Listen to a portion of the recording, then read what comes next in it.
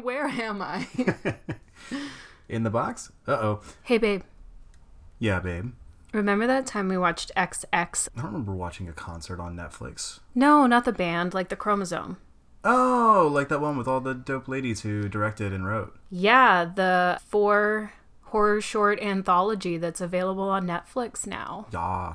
Yeah, we've seen it a couple times. It's very good. It is a anthology of 4 horror stories, all written and directed by women. Mm-hmm. All of them are a part of a different subgenre in horror, which makes it a really fun watch. If you're kind of in the mood for a very different kind of short way of watching a horror film, and you kind of want a hodgepodge, like you don't know what you're looking for, it's a good one to go for. And we have some interstitials by Sophia Carrillo. Yeah, is that right? Mm-hmm. Incredible, super creepy, not really tied in with the horror shorts, but they're creepy in their own right and they're amazing. Yeah. So anyway, I'm Nicole. I'm Topher. And we're the Horror Babes, here to bring you horror right to your headphones. Or speaker. I don't know how you listen to this. Yeah. Maybe you plug it into a child and they just yell it at you. Live your life. They probably have a better voice than I do. Fuck off with that. I'm kidding.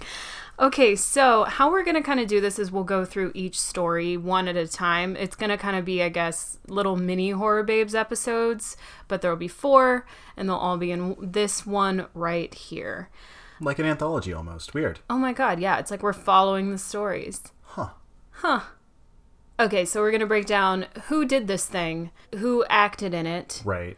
And then we'll break down the plot, and then we'll go into an analysis, and then we'll move on to number 2, number 3, and then number 4. I mean, what I like about this movie, just up top, is I happen to be a big fan of anthologies. I've always really enjoyed them. There are a number of, I think, generally misguided horror fans who don't. Because they, like one of the, I guess up top, like this movie was received with mixed reviews, and often those were along gender lines. Shock and awe. We'll talk about that later, but it's something that I saw a lot was just people like, oh, well, it's weird. There's no time to develop anything. Like there's no character nuance. There's no story nuance. Like, yeah, no shit. That's the point. That's the fucking point. That's the point. I saw that a lot with, and we'll talk about this one later. There's kind of like a slasher monster type one. Yes. It's number 3. And I'm kind of like, yeah, that's... people were complaining that you don't have time to develop the characters, or that they didn't care about the characters. And trust me, that's always my number 1 complaint. Yeah. You will hear me say it 1,000 times, but here I think it's irrelevant. I think first of all, in a slasher, you don't need to develop the characters. It's kind of the point of the genre. Yeah. Second of all, it's a short. Mm-hmm. That's not... Yeah, it's a short story. Like you're not going to get an hour of character development. So yeah, the first one's going to kick off. The structure's going to be a little hard here for me because I'm not sure. It's hard to parse out who did exactly what for which. Mm-hmm. And it sounds like it was fairly collaborative. So like we said up top, everything here was written and directed by women. Mm-hmm. The first one was based on a short story written by the famous and prolific horror author Jack Ketchum. Yes. So it's based on, but Jovanka Vukovic was the one who wrote the script. So still written by, adapted by, what have you. Yes. It looks like most, if not all of the cinematographers were men. Mm-hmm. And I don't have a lot to say about the cinematography in this. There's some cool shout outs to shots that are really well done in here, but it's nothing like, it's not the focus here, except in one of them. You're in it for the storytelling. And those were Ian Anderson, Taron Anderson, and Patrick Cady. Production was done from XYZ, and Magnet Releasing picked it up for distribution. First released on January 22nd at Sundance, and later released as a birthday gift to me that same year. Cute. So yeah, like we said, nice tight running time. Each of the shorts is between 15 and 20 minutes, plus the interstitials makes it 80 minutes long. Mm-hmm. Huge budget for this, relatively speaking, which makes sense. There's a lot of stop motion and all of that. Cost about $2 million to make.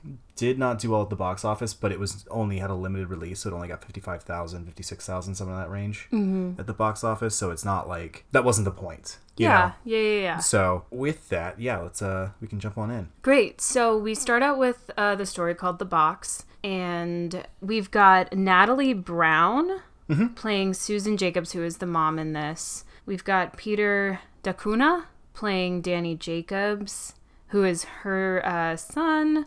And then we've got Peyton Kennedy playing Jenny Jacobs, their daughter, and then Jonathan Watton playing Robert Jacobs, the dad. And that's pretty much all we have except for the man on the subway. Yeah, there's a doctor and the man on the subway. And that's the doctor and the man on the subway. That's it. So it's a very tight cast. And we open up with this mom has clearly taken her kids into Manhattan for like the day, maybe to do some Christmas shopping. Yeah, it sounds or like ice skating, all of that. Yeah, they're just a day doing, in the city. Yeah, having a fun time in the city. And they're on the subway, and in traditional kid fashion, the son Danny sees this man with a box. Mm-hmm. And of course he's like, "Hey, mister, what's in there?" He probably doesn't say it like that, but it's in that vein. It's in that vein. It's the typical like kid thing, and I have been a babysitter before. It can be just like very like, oh my god, just mind your own business, especially in New York. People alone. Yeah, I'm just like, mind your own business. I don't want to talk to this person, and it's just going to be so awkward. We still have like 10 more stops. Please just don't engage. But kids will do it because they're sweet and innocent. And of course, the mom's like, Danny, like, mind your own fucking business.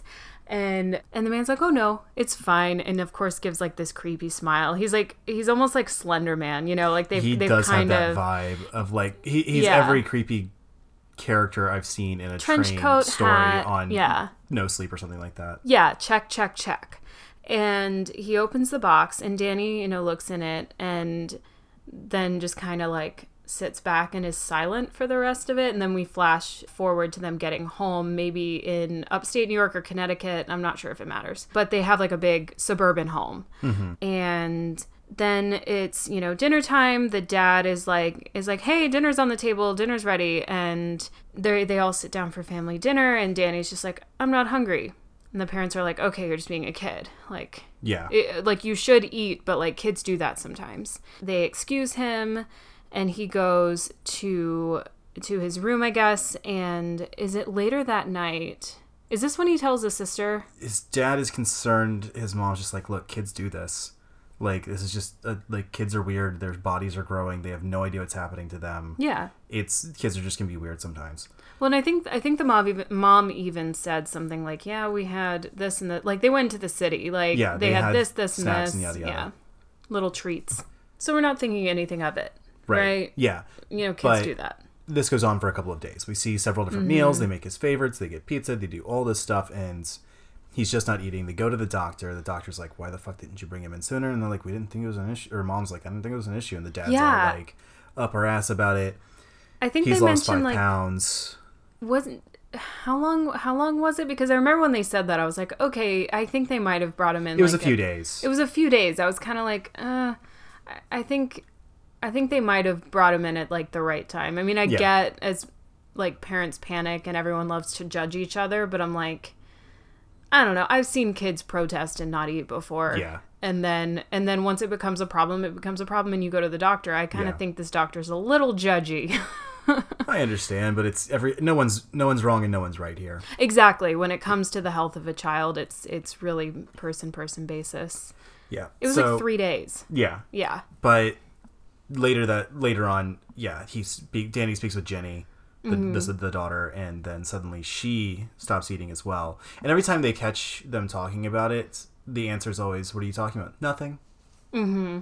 So that goes on. The dad freaks out and screams at Danny, and Danny's crying, and Dad's crying, and he's just so frustrated, and the mom's just sitting there just like, I don't know what to do, but like, I'm sitting here and I can't, whatever. And the dad gets pissed at her too, and it's like, how can you just sit there and eat when our children are starving themselves to death? And she's like, should I starve too? Which is such a typical male versus female response to that, but I'll get to that when we talk about analysis.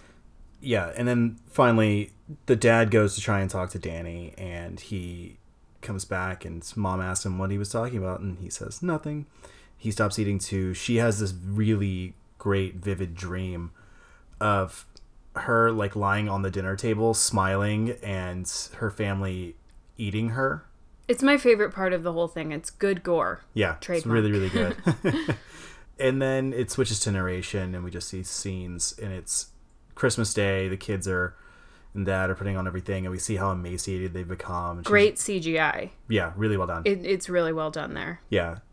And she's like, yeah, no one's new clothes fit, but it was a nice moment with us all together and everything. And then her family dies one by one, like a week apart each, basically, or like a couple days apart each. So basically the amount of time it took between them stopping eating and going forward. And then we see her just sort of roaming the trains looking for the man with the box to find out what was in it. Yeah. And that's the end. Yeah.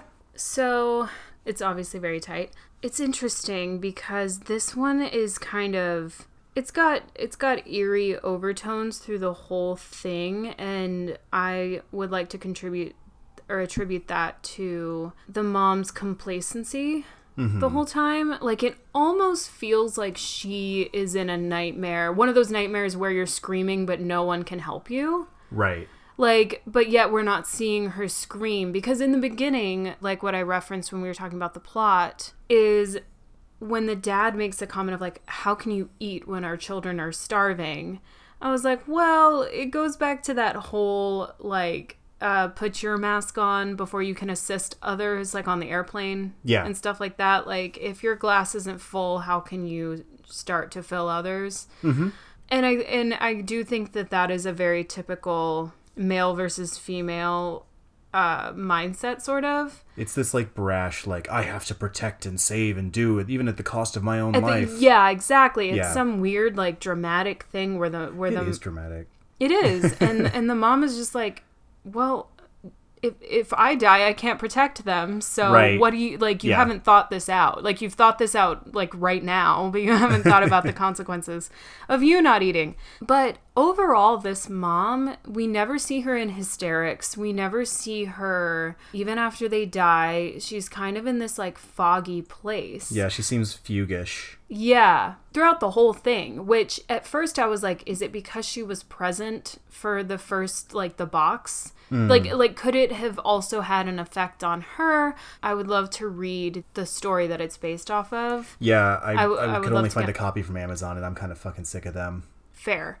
Bezos doesn't need more of my coin in his pockets. I'm surprised we couldn't find an online, like a library version. Yeah, I know. I looked all over, and my PL doesn't have it. Dang. Well, we will figure that out. But I just, it might not even give us anything more than we already know. But I just found that kind of interesting because it's a very different reaction to all of your loved ones, this family that you've created, dying. Definitely. Right? Yeah. And that's why I feel like it might be kind of like a nightmare logic sort of thing, where, like, maybe underneath she's screaming and is hysterical, but in a dream you don't always act that way. Sure. I like that. I think that's an interesting interpretation of it. I mean, for me, I love this one because it reminds me of the old days of No Sleep. Before everyone was writing these, like, glorious epics, and it's not great these days. I don't mean to disparage. There's a lot of great authors on there, but it has definitely gone down in quality from when it was single shot, creepy stories. Yeah. In the vein of old, creepypastas and stuff like that. Creepypastas. So it definitely reminds me of that sort of classic horror short story where it doesn't take forever to set things up. It's not about the, like, slower pacing. It's all about just making sure. I don't know. I love a short. As someone who, like, writes shorts and directs shorts, I'm a big fan of them. So I'm biased here. Yeah. Well, biased into a good opinion, so who cares? Yeah. But I love them because they make you get in and get out. I love shorts as a shit or get off the pot scenario. Yeah. It's down and dirty. There's no time to waste, so you just make sure you use every second of it. Yeah. And I really love that. I don't think there's any wasted shots in this one. Yeah, it's very tight, and it just gives you the whole thing and then flashes forward a little bit. But yeah, it's a condensed amount of time. I think that the dad dies in February, maybe. I think that's what she says. She says she uses very strange language when she talks about his death. Yeah, he lingered until February something. Which, I mean, just, like, biologically makes sense. He's bigger, has more fat on him, all of that. And totally. Like the son and the daughter dying within days of each other makes sense because they started their starvation within days of each other. Yeah. And they're so young and little, it kills them quickly.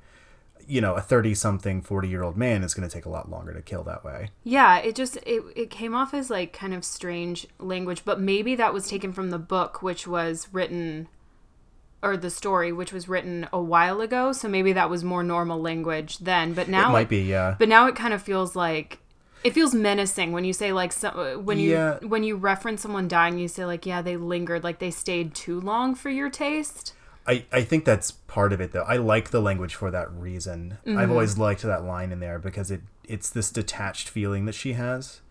Yeah. So I found a pretty cool, like, condensed review of each of these from Horror Homeroom, and again, this will be we'll linked in our show description, like we do.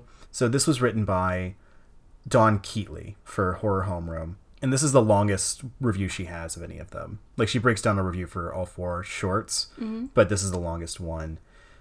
She focuses on the sort of what it means to be a mother-ness of this. Yes. And it's interesting that what she points out is that there's like a sterility to this. Yes. The sterile surroundings, the sterile, like, and then like the tepid responses of this mother. Mm-hmm. So she mentions that the original short story is inscrutable.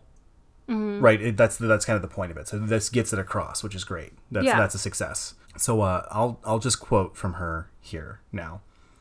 She says, "The sterile mise-en-scène that Vukovich creates, however, along with the lifelessness, the joylessness of her characters, suggests that this perfectly quote-unquote normal, white, wealthy family just dies of its own lack of vitality, its own ennui." Right. And so she goes on to wonder, if this isn't a comment about this norm, a staple of the horror genre, is a white, wealthy family. Mm-hmm. If that's something that we should see as a dying breed. Got it. Without making a comment on what, like, I think Dawn Keatley here does make her own sort of comments on it, which is her prerogative as a reviewer. Yeah. The director, I think, Vukovich, does not seem to comment on whether or not that's a good or bad thing, but merely as like almost like a journalistic documentarian view. Yes. Right? I agree. And that's kind of how I like that view of this as well. Yeah. Yeah, I think the passivity of the mother is interesting, and I find that it's so compelling to unwrap that. I think the point of that is almost that she herself is like the box, unknowable, enigmatic, and a passive object that still causes death. Does that make sense? Yeah. I think that the real thing to unravel is how you feel about the mother here, and how you definitely. Susan, I should say, is the character's name. How you feel about Susan in this? Because I think that's the thing to unpack. Like, wondering what's in the box. Like, I read a bunch of reviews being like, "Well, why did we even find out what was in the box?" I'm like, yeah, because good God, dude, watch a fucking movie. Yeah, enjoy a little bit of goddamn art for once.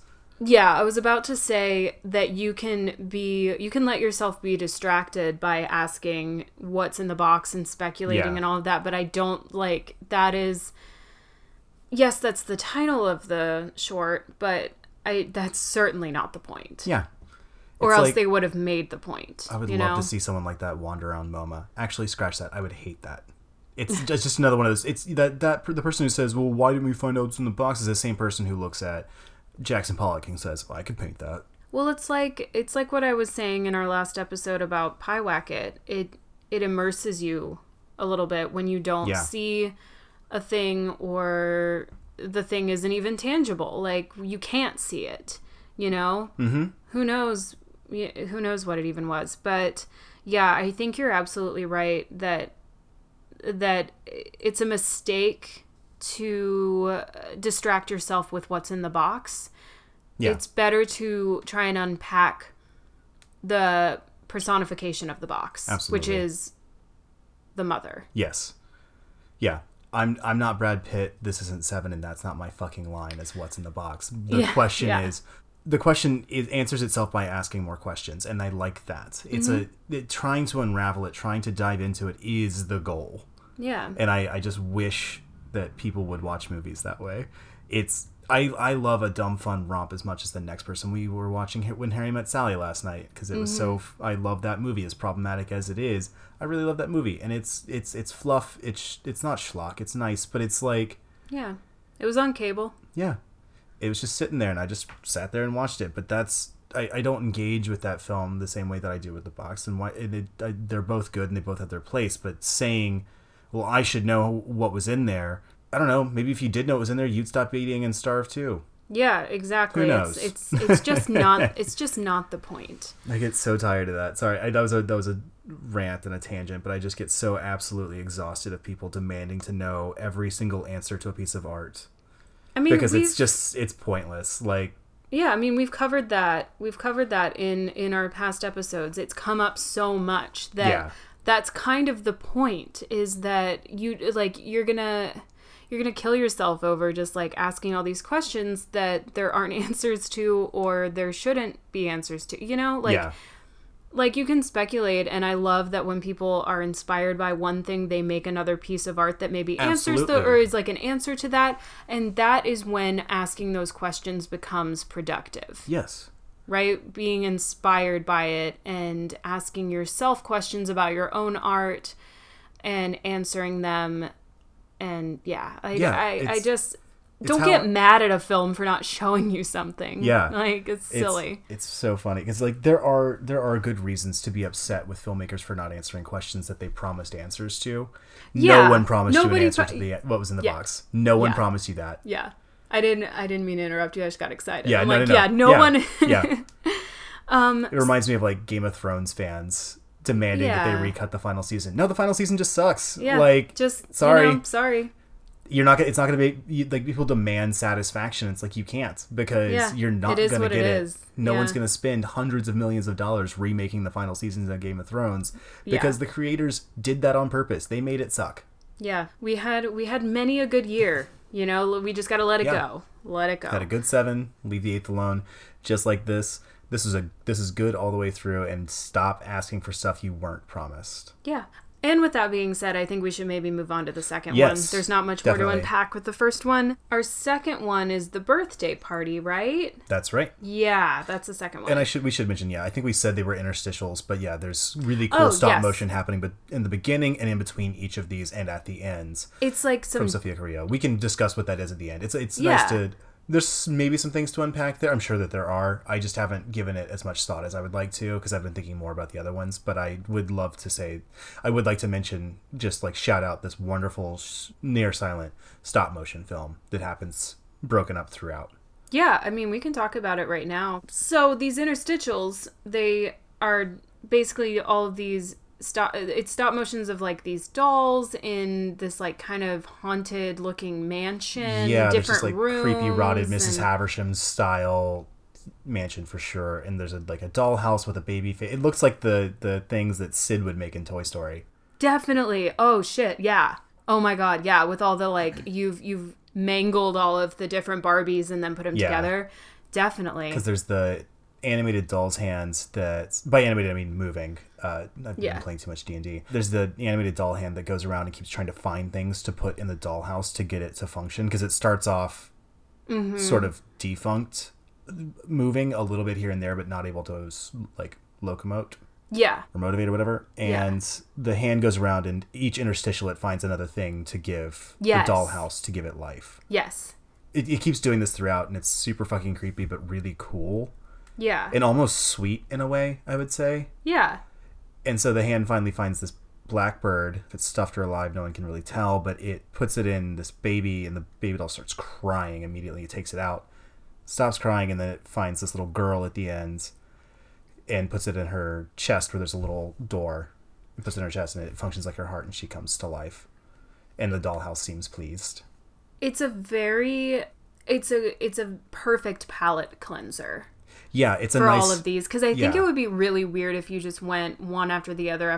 Like, this isn't like a DVD set where you can just like, pick through the table of contents. It's like everything is intended in this, and it is the perfect palate cleanser between each one, right? Definitely. Because they're all different, so you need something completely different in between. Yeah. And this definitely gives you that. Yeah. But still presses that button. Absolutely. It's funny.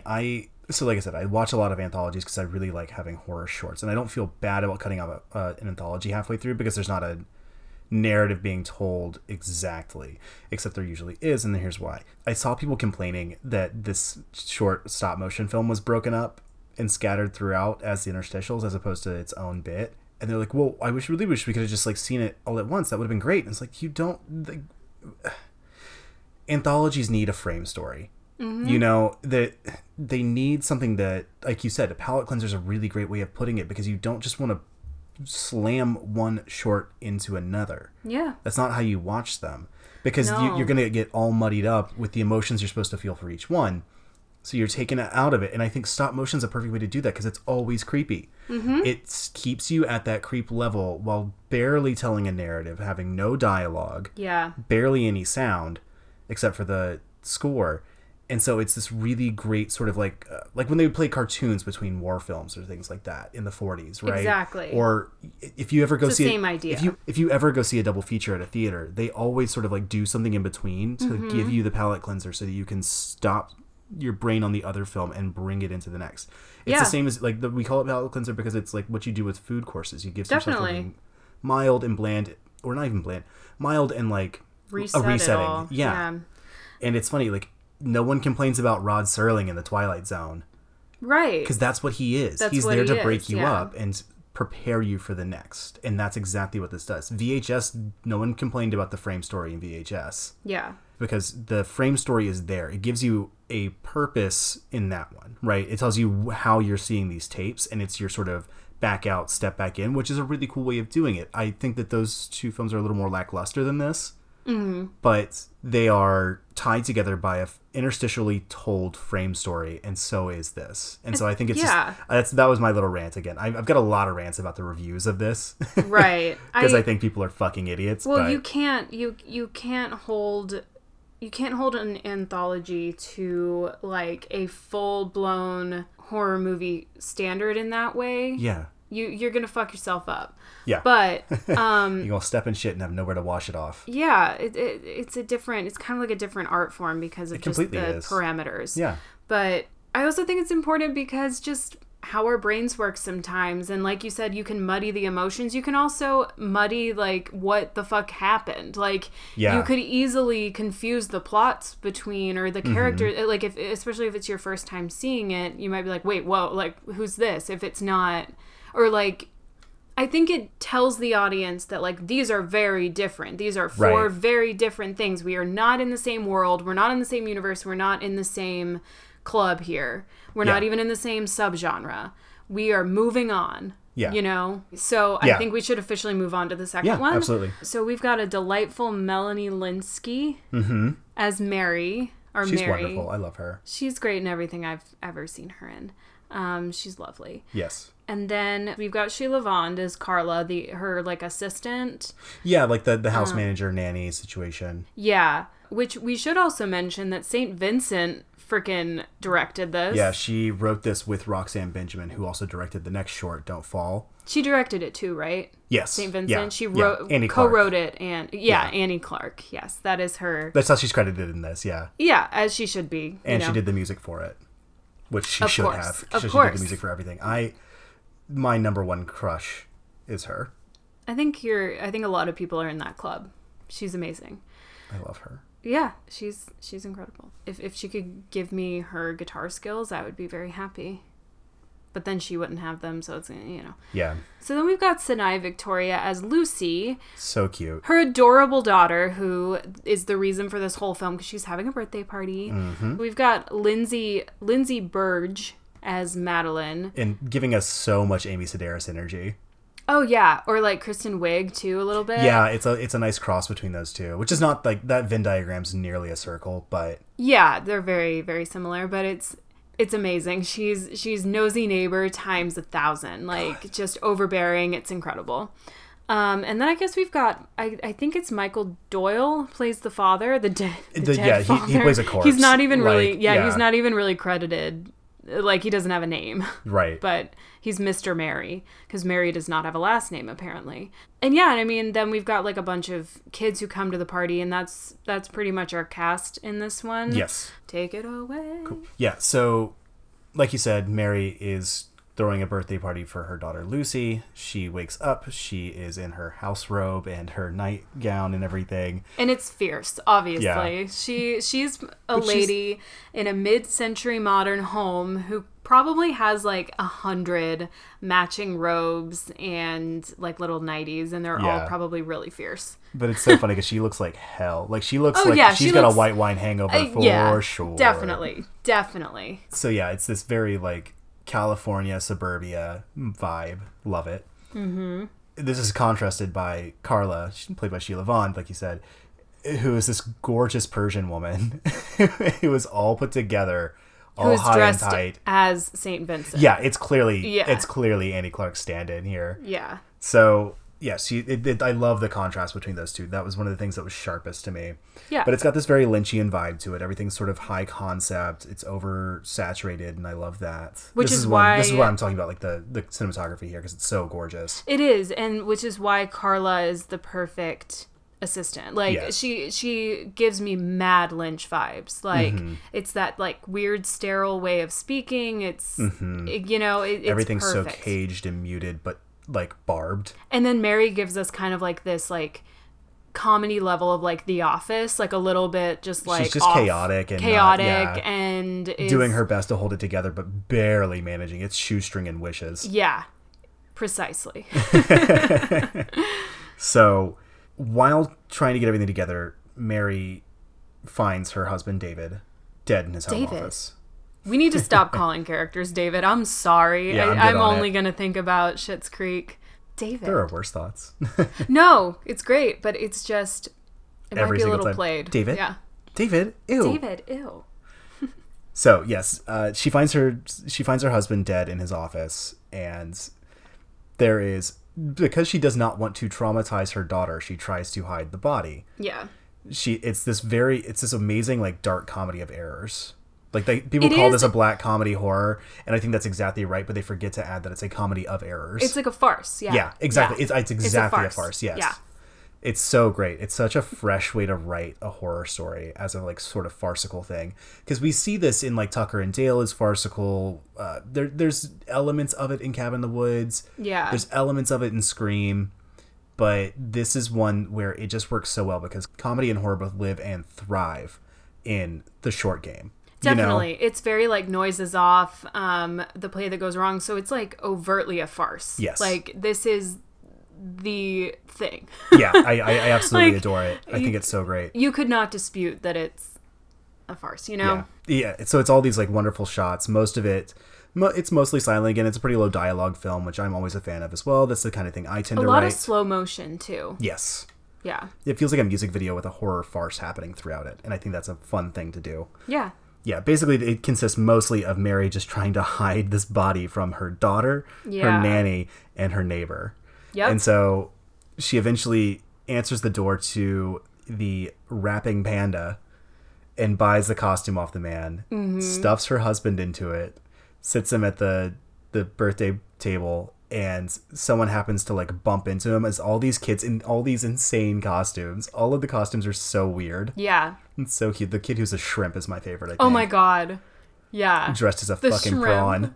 Can I get that costume? That's hilarious. So good. So they bump into David's corpse inside the panda suit. He falls face first into the cake. Carla lifts him up, pulls off the head, and then it's just screaming. And that's it. Yeah, it's really well done. When you talk about conservatism in filmmaking, this is fucking it. And I don't mean political conservatism. I mean like conserving shots. Well, it's exactly like what you said. It is kind of like a horror film farce inside of like a music video. So not a lot happens, but something very traumatic happens. You know, like. Oh, and that's when they reveal the full title. Sorry, yeah. So it's right. The Birthday Party, or The Memory Lucy Suppressed from Her 7th Birthday That Wasn't Really Her Mom's Fault, even though her therapist says it's probably why she fears intimacy. It's great. It's great. I love that little ending. And it's funny. This is, I think, Annie Clark's directorial debut. I'm a fan. She's directed since then, but this is, I think, the first thing she did. I'm a fan. As far as I know. And it was really well done. Yeah. I'm glad that Roxanne Benjamin was there to help punch up the script with her. Yeah. Because I think, again, also her first foray into film writing. Yeah. I'm sure she's done stuff in the past. Like, this is not as strong as this is, it feels like she's done this before in some capacity. It's probably just been a while. For sure. And was under wraps the first time or something like that. So, what strikes me with this one, I mean, I'm always going to love kind of just like a suburban mom who does not have it all together, who like was maybe never supposed to be a housewife, or maybe it was always their dream, but they're just really bad at it, quote unquote. You know what I mean? Like, it kind of seems like the dad is like this Look at Carmelo Anthony. His dream was to be an NBA player, and he's achieving it, but goddamn, does he suck. Hey. So, like, we kind of get the idea that the dad is very, like, high profile, like, very busy, very office-y, you know, like, he does some... He's always in and out of town. Like, he's literally not supposed to even be in town. Yeah, for the birthday and everything. So, I'm always gonna love that, like, trope. Like, housewife who does not have her shit together in the slightest, but just very clearly loves their children or child. Yes. I who doesn't love a good farce?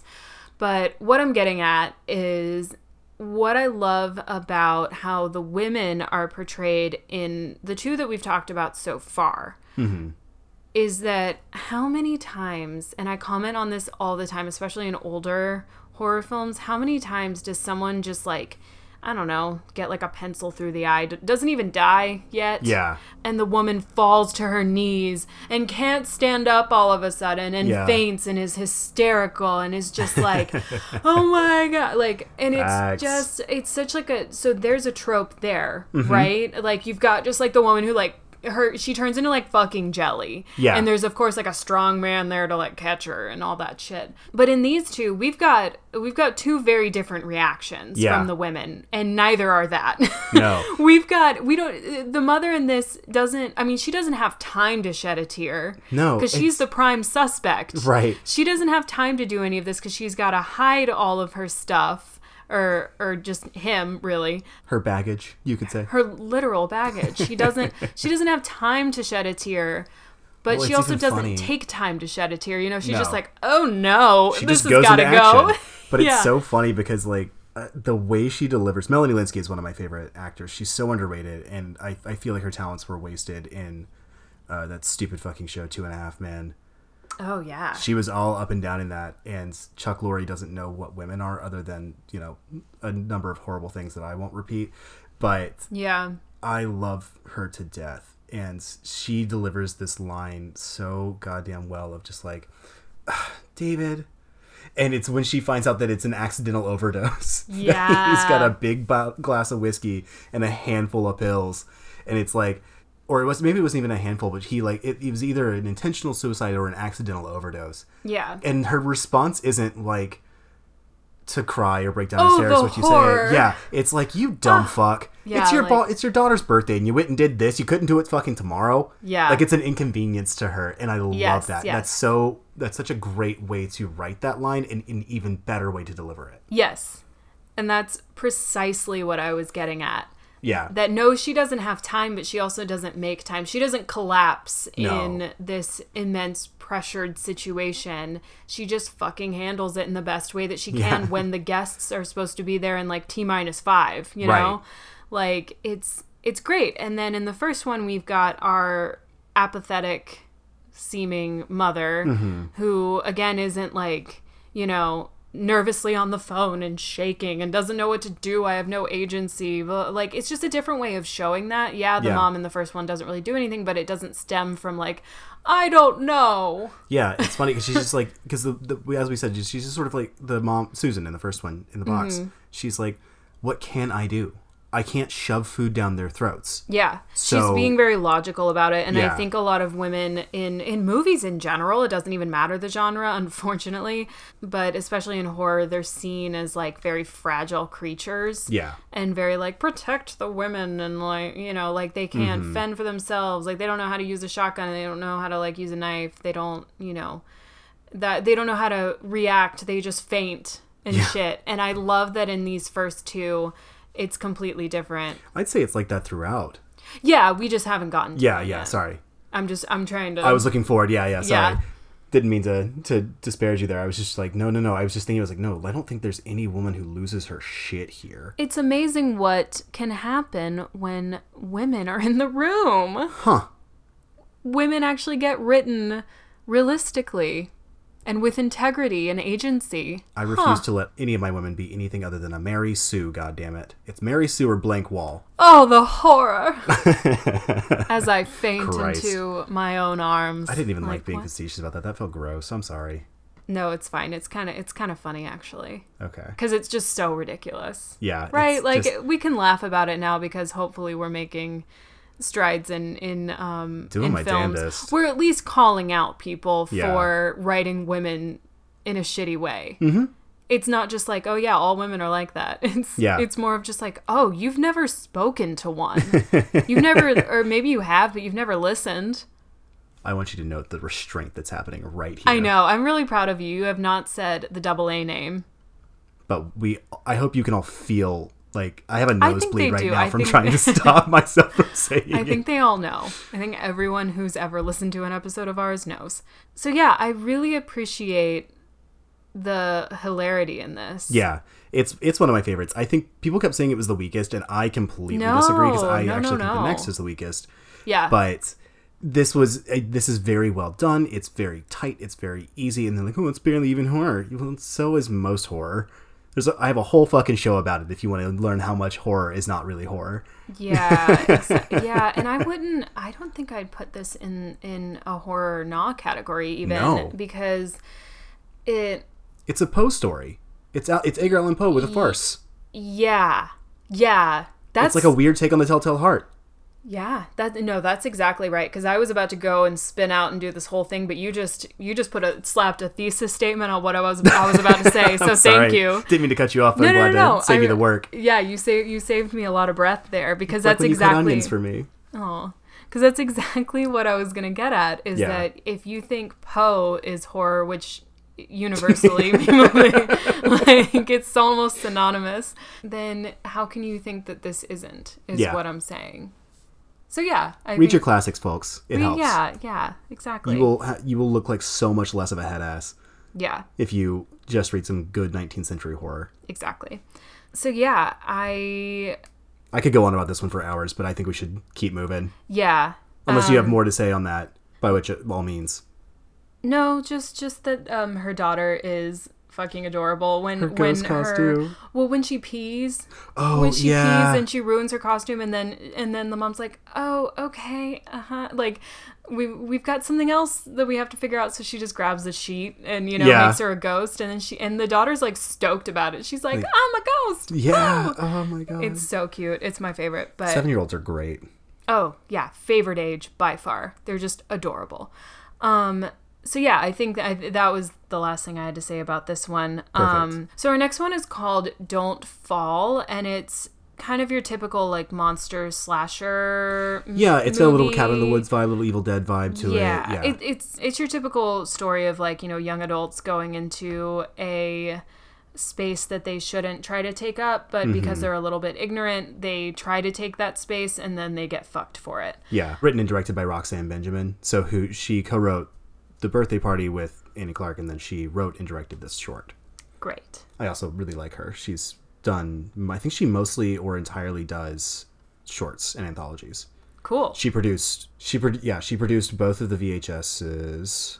She produced Faults. She produced Devil's Candy. She directed, produced, and wrote in Southbound, which is another horror anthology, and did Body of Brighton Rock as well. So we've got Brita Wool playing Gretchen in Don't Fall. We've got Casey Adams playing Paul. Angela Trimber, who we've seen in numerous other things before. Yeah, she's done horror. a good amount of horror things. She was in The Final Girls as Tina, which I really loved, and then she's in Under the Silver Lake. Yeah, she plays Jess, and then we've got Morgan Krantz, who plays Jay. Yeah. And that's the only cast we've got here because, again, it's, they're going hiking or camping, both, I guess, and they go into this area that has a bunch of, like, indigenous markings in the cave paintings, cave sort of things like that, yeah. paintings, or things like that. And of course the boys in this are like playing all these like pranks and shit. Yeah, her brother's Jay, and he's there, and he always fucks with her. Angela Trimber's her girlfriend. And they're very, like, mansplaining to them. Like, I don't like them. No. Which Paul's is at least trying to not be as much of a dick, because he's like, he's the only one who's, like, studied archaeology. Yes. So he's like, yeah, like, this is... It's kind of like the Midsummer thing, where they're all anthropologists or studying to be anthropologists, and they're just, like, fucking with all this shit. And I'm like, did you learn anything? Like, what are you doing? Stop tempting me. I'm sorry.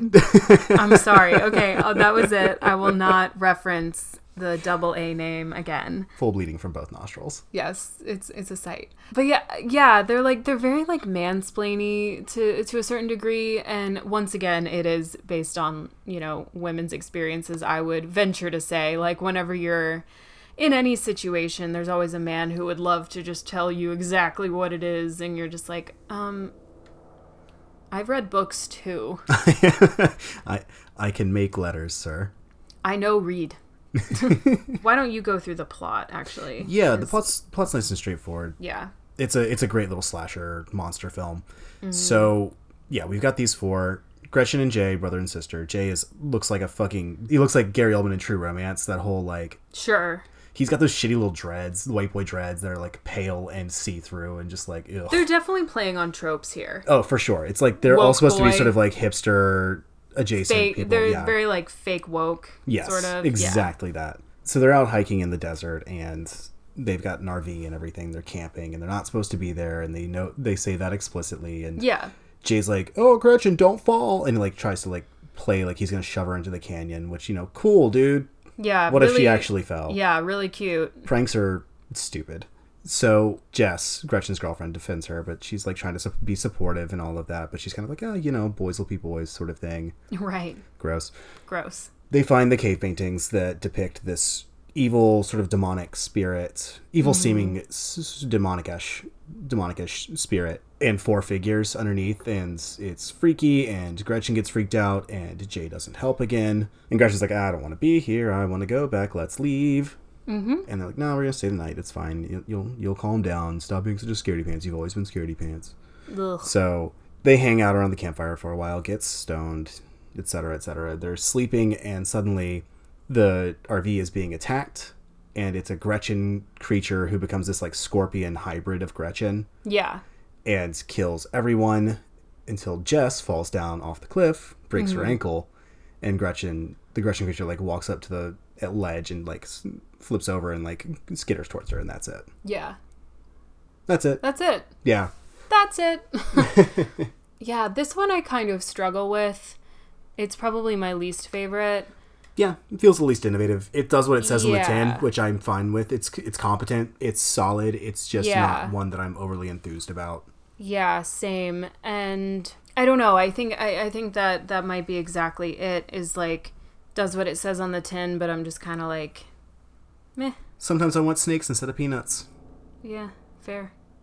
I don't know what that means, but like those little tins of peanuts and then snakes pop out. Oh! I said pranks were stupid, but it was a good way to put that out there. Got it. No. I love making obscure references to joke shop gag gifts. Hilarious. Meet me at Spencer's. No! I don't have a whole lot to say here. I don't really either, because it follows all the guidelines of your traditional slasher monster sort of thing. Like, you've got the kids who are not allowed to be there, but because they feel... Entitled? Yeah, that's exactly the word I was about to use. They feel entitled to all of the space, even sacred spaces for other cultures. They, feel like they can go and check it out, and then it backfires. Honestly, they deserved it. Yeah, I'm not that's what lie. I'm like, I don't have any sympathy for I don't have any here. sympathy for them. The most I have is for Jess. Yeah. And Gretchen, because I'm always partial to a pair of lesbians. I think lesbians are adorable. They make me happy. Well, and it's always sad when someone's significant other gets possessed or, body snatching, whatever. That's always pretty sad, because that's a death in itself. You've lost the person that you were in love with, right? Yeah. So I have somewhat of sympathy for that narrative, but yeah, I mean, does what it says on the tin. Like, people die. They honestly, like, deserved it based on this narrative. They were somewhere where they weren't supposed to be. and because of just their own entitlement. And that's such a typical thing that we see depicted in films. Right. And it bit them in the ass. So call it like a cautionary tale. Like, leave that shit alone. It's not yours. It's not your space. Don't go into it.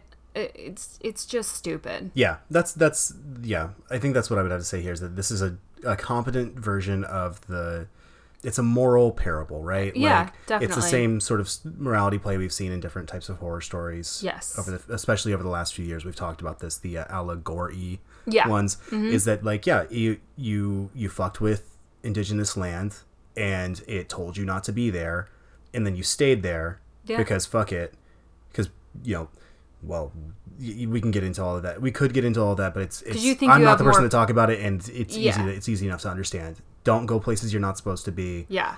If there's good reason not to be there, like, someone who lives there told you not to be there, and leave it alone. Yeah, and you won't get possessed by a scorpion spirit and kill all your friends. Well, and it's like it's the very typical thing of where it explicitly says, like, don't fuck with me. Yeah.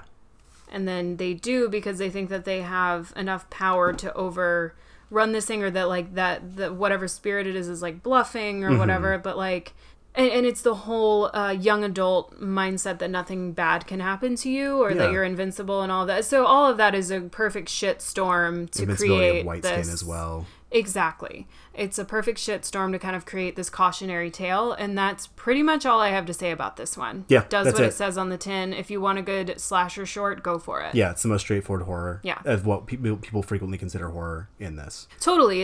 I think I said it when we were watching it the most recent time that we watched it. I was like, yeah, this is the most like just classically like, yup.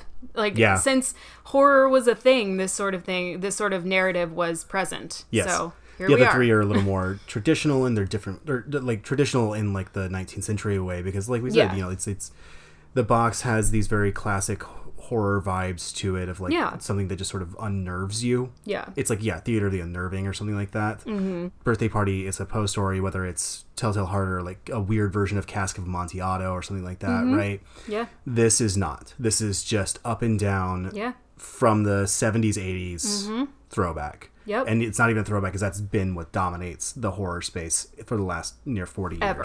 Yeah. Yeah. So So you want to head on to the last one? Yeah, which is my personal favorite because it's so fucking good. Because spoiler alert, guys, it's basically Rosemary's Baby, but like 18 years later. It's the sequel, yeah. It's the sequel, and you guys know how much I love that story. So, who made this come into fruition here? This was done by a fucking legend, Karen Kusama. Ah. I love Karen Kusama. I did recently talk shit on one of her movies because I did not enjoy the Invitation. That's right. She did do that one. But she also made one of my absolute favorite movies ever, Jennifer's Body. Then no harm done. Exactly. The Invitation, the Schminvitation. Invitation's still a solid movie. It's just not the kind of movie I enjoy watching. I think I thought it was bloated and made mistakes. This, on the other hand, is neither of those things. Yeah. Yeah. If you've mostly made good films into it. Yeah. So she also got ripped off by Clint Eastwood. Oh, really? And he won an Oscar for it. Fuck. Her debut was Girl Fight. Oh. And then he made $1 Million Baby and got an Oscar. Sir. Wow. Yeah. Wow. Okay. So our cast, we've got a beautiful Christina Kirk playing Cora, aka Rosemary, if we're relating it. We've got baby Heath Ledger, Kyle Allen. He looks exactly like him. Him in 10 Things I Hate About You because of the hair. Like, he looks exactly like that iteration of Heath Ledger's, like, look. But actually all the stories are true about him this time. Yeah, exactly. So, yeah, we've got Kyle Allen, who plays Andy. Mother, son, Rosemary, Satan. Rosemary, baby, Satan. So it is Kyle Allen, or we'll call him Andy for the sake of doing the plot. Yeah. Andy has reached his 18th year. Yep. And as we know from Rosemary's Baby, means we know he is the devil incarnate. Right? And so we should say that explicitly in this, it is not a sequel explicitly inside the film.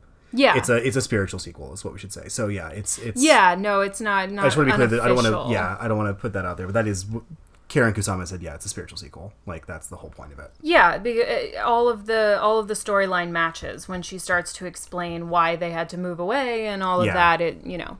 Your father's a famous actor. He's blah, blah, blah, blah, blah. Might as well have said his name was Guy. Right. You know? We didn't move here from New York. We moved here from L.A. Yeah, exactly.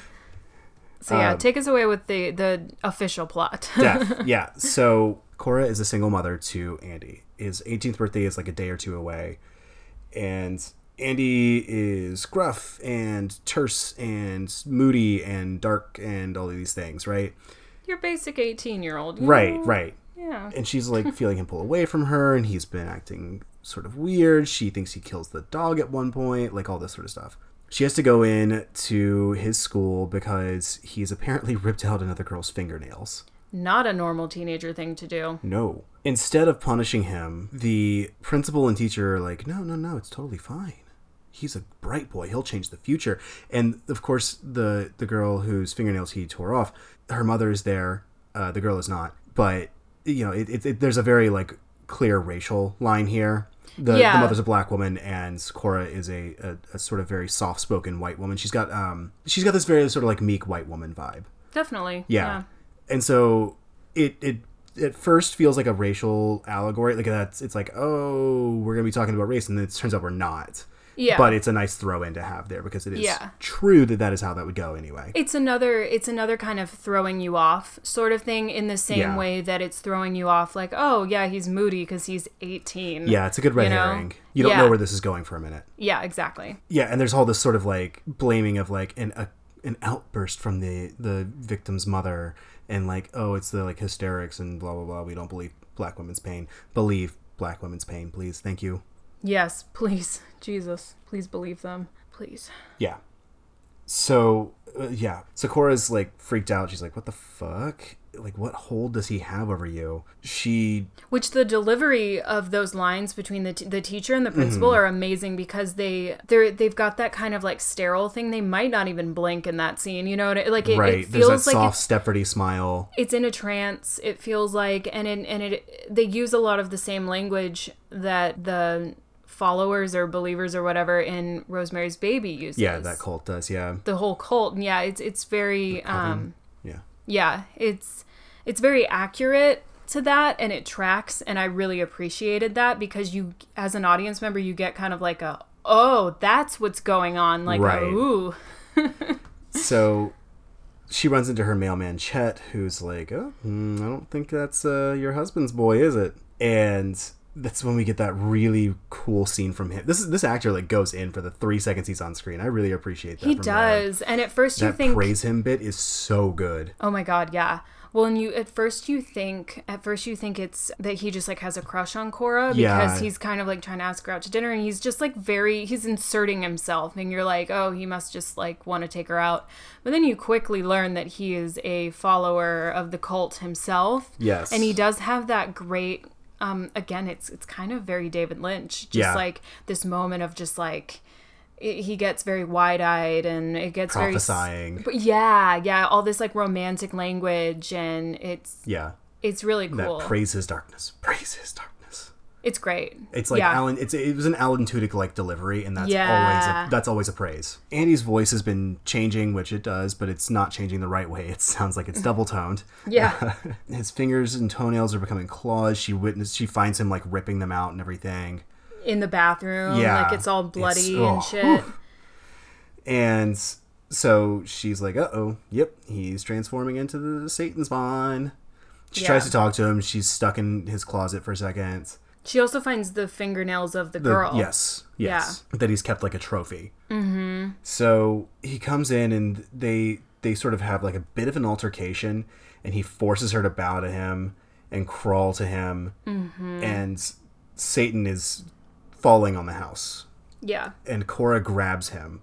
And this is where she just delivers such an incredible performance. It's so well done. This quiet power that she has in her voice. Yes. It's very asserted, but it's a whisper. It's a stage whisper that has all of this gravitas to it. And I'm just like, fuck. And the whole lighting changes when she grabs him. It goes to this like dark blue, And she's just, she's telling him, it almost feels like a centering exercise too. It's exactly that. That's exactly what I would say that is. Yeah, because she's telling him the story, like, you remember, like, why I brought you out here. They wanted to take you. They wanted to take you away from me, but I wasn't going to let them. Like, it's this whole like thing that's kind of bringing him back, I guess, from, for lack of a better term, like dark side to light side, sort of. From evil to good. Yeah. Evil to good. Yeah. It's a battle for his soul. I mean, that's what this moment is, and she's gripping him, and they both start. You start hearing the house breaking and their bones cracking, and they that start part bleeding. is really cool. Where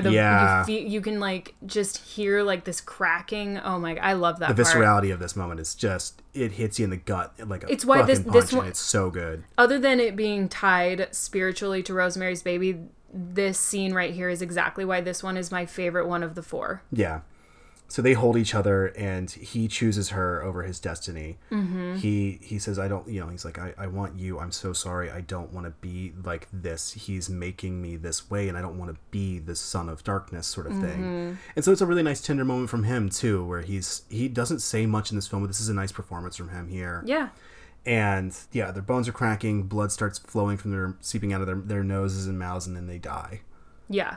It's left a little ambiguous, but I've got to believe that two humans, or one human, one half human, or half demon, or whatever, aren't going to be able to fully stand up to the assault. Well, and also you would think that by him not surrendering, he's not immortal. Exactly. Right? Yeah. By him choosing that, he probably chooses to be mortal in a way. Hercules. Just like Hercules. Sorry, I mean Huncules. And that allows him to die, and his mother died. Yeah, like I think that's definitely the ending, and that kind of always was going to be the ending. Mm-hmm. I don't see how else you could have done that. Yeah, but really, really well done here. Mm-hmm. Like I said, it's called Her Only Living Son, and I think that is because it's a nice slip of what do they call Jesus? His only begotten son. Yeah, and it's Her Only Living Son, and something like that. I think that there's a lot of play there that's going on really well, and I love that. Yeah, and it again, if I'm going to tie it back to Rosemary's Baby because we've done an episode on this. Go listen to it if you so wish. Mm-hmm. What I will say for the character of Rosemary / Cora is that this ending is even more heartbreaking for that narrative because that's all Rosemary wanted. Like, she could have done other things, but that's just all she wanted. She wanted to be a mother. She wanted to be married to Guy, who she was in love with. Yeah, she desperately wanted to be a mother. And this is how it turned out, Mm-hmm. And then for them to die together... There's power in that. I think that, again, is the only way that this could have, narrative could have spiritually ended. I know that they're not truly connected, but they are.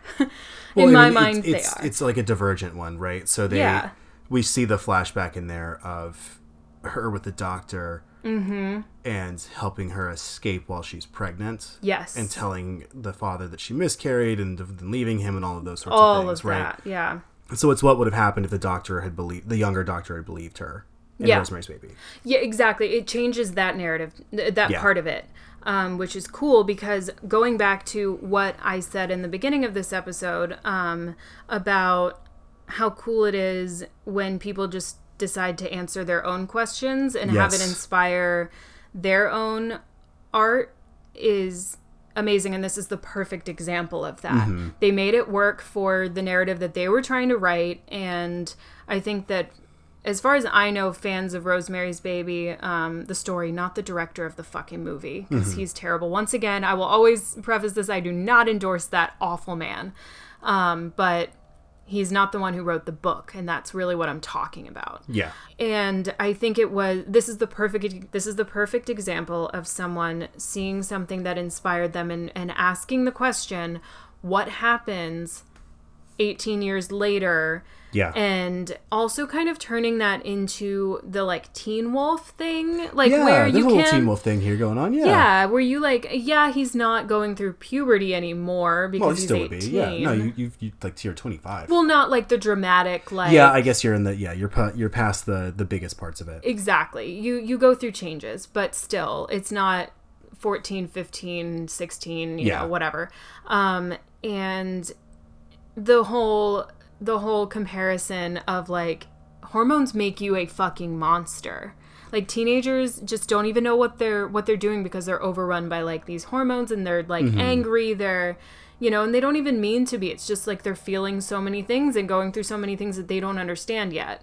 And I think that it's pretty cool that this one kind of ties into that as well. Yeah, I think that this is such a great depiction. All four of these have different views on women, and I think that's one of the things I wanted to talk about. It's just that like we don't have a lot of time left on this. I'm not going to drag this out to a 2-hour episode. No. I do want to get into this though. Yeah. So what I saw from a lot of the reviews I read of this, and I'm not going to cite any specific ones really because it's not matter, and I'm not going to just like dox some random neckbeard online.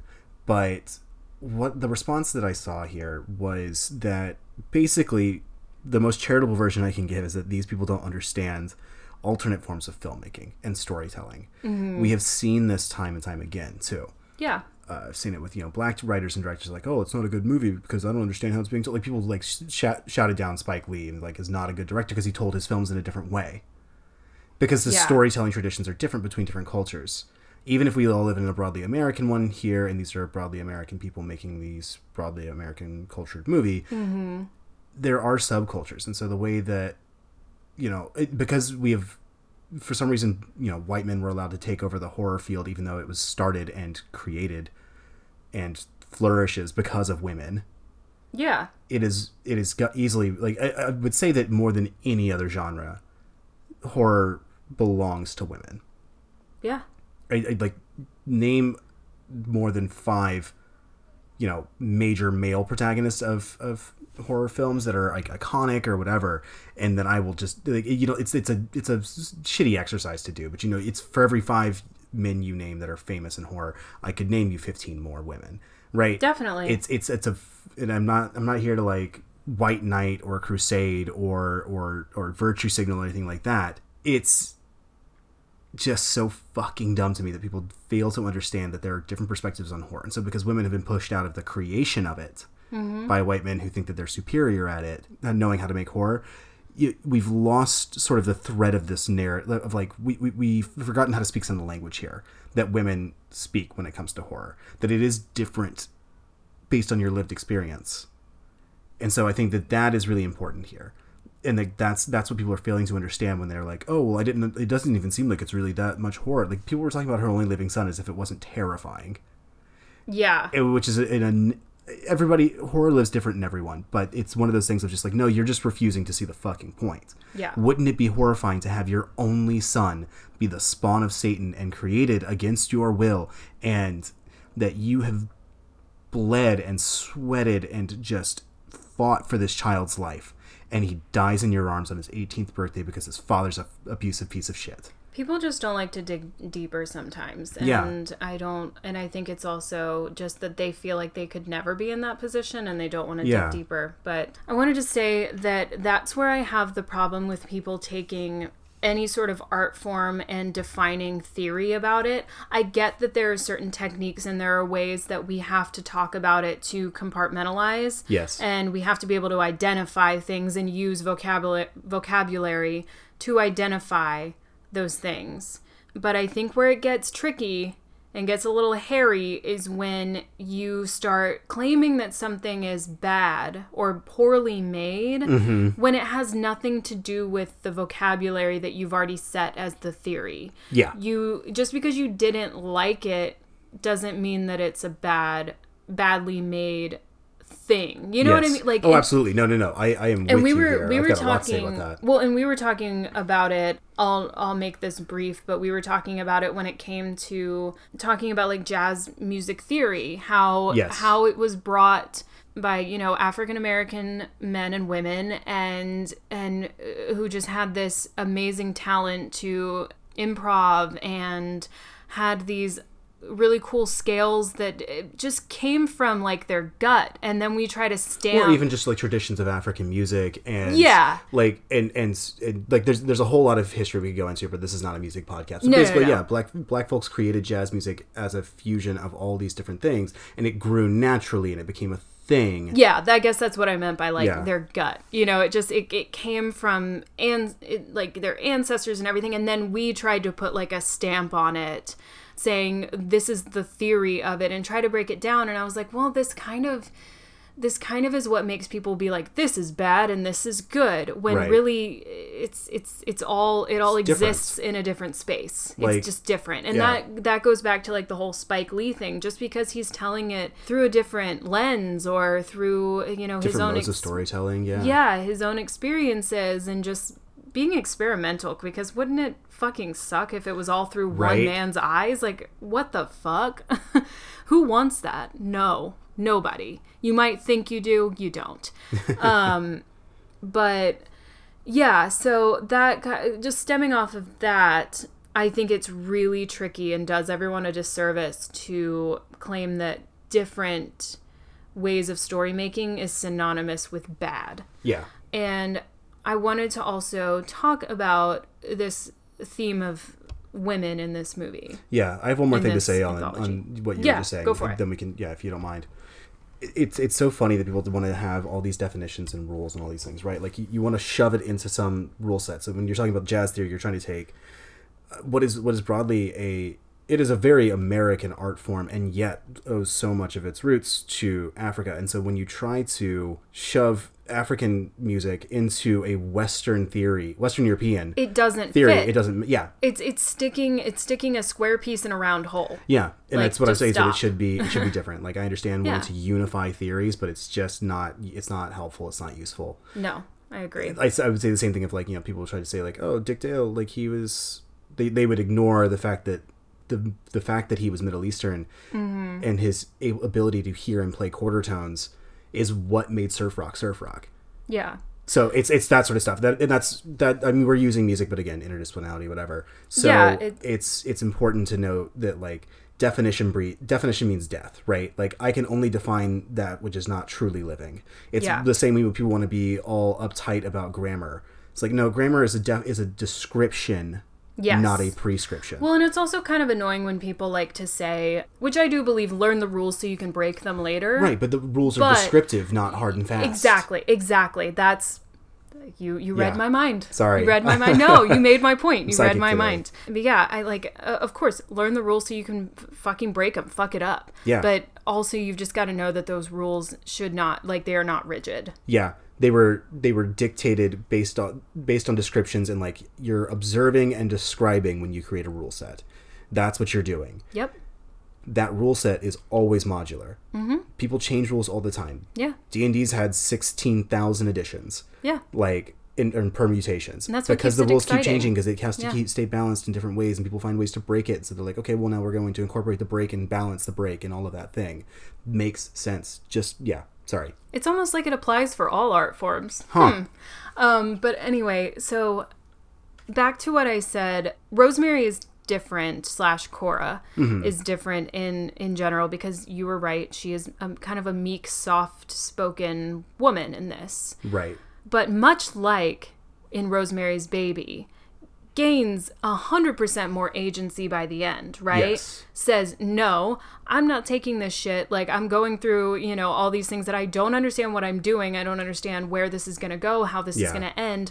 But fuck if I don't get what I want, Yeah. which in Rosemary's Baby is the fucking baby. Yeah. I'm going to figure this shit out. I'm not just going to lie down and say, like, yeah, my baby died. Yeah. I'm going to go, I know it's alive. I refuse to live in fear. I will make my own choices. Yeah, precisely. And it really shows that women had a handle on this. Yeah. One, because and the way that she delivers that last monologue before they both die. So much power to that. So much power to that, but yet she's not screaming again. She's No. never hysterical. She's never that like trope of the hysterical woman that a lot Yeah. of men in horror like to project. And there's so much power in her just saying, like, you are mine. You came from my body. Yes. You are not his.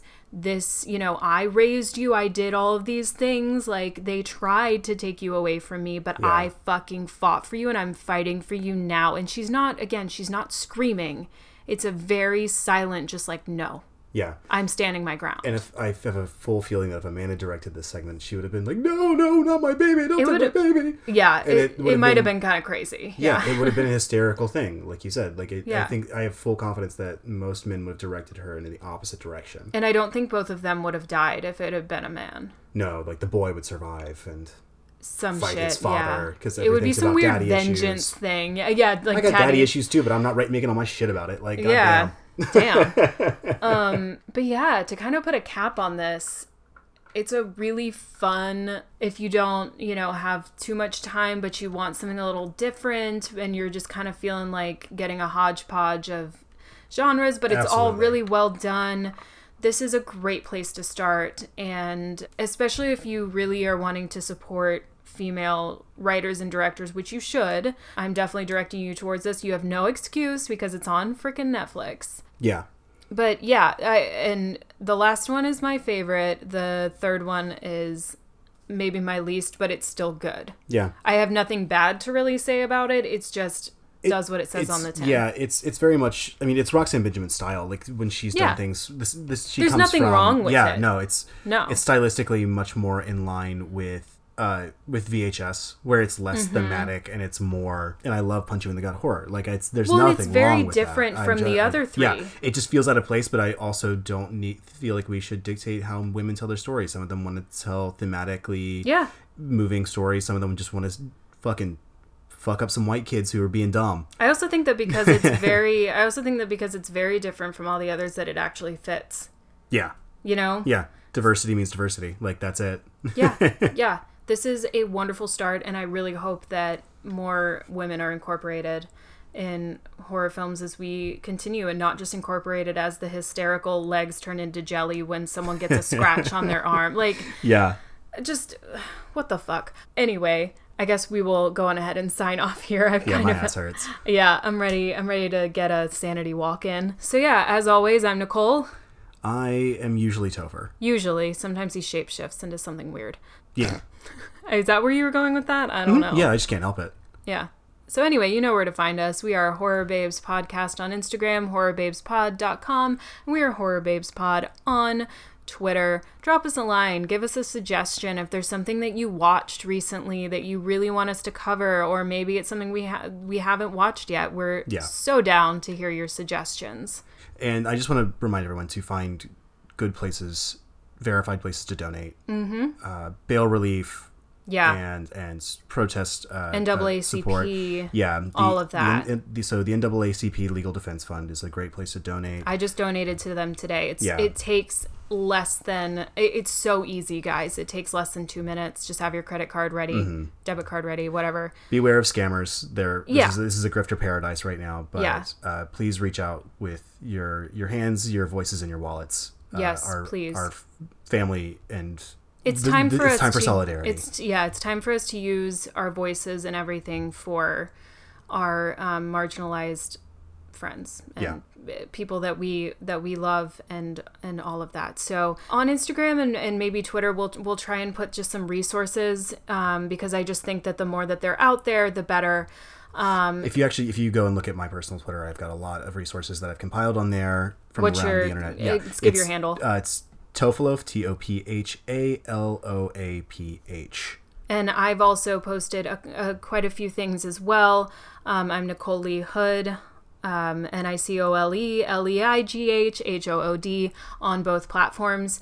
And then we'll also put it on the Horror Babes pages as well, just because I think that the more that it's out there and accessible, the more people are probably going to get into it. So, and that is the most important thing right now and it should be to everyone. Yeah. We can't be silent any longer. So anyway, on that note, we will see y'all next time. Yes. Bye, babes. Bye.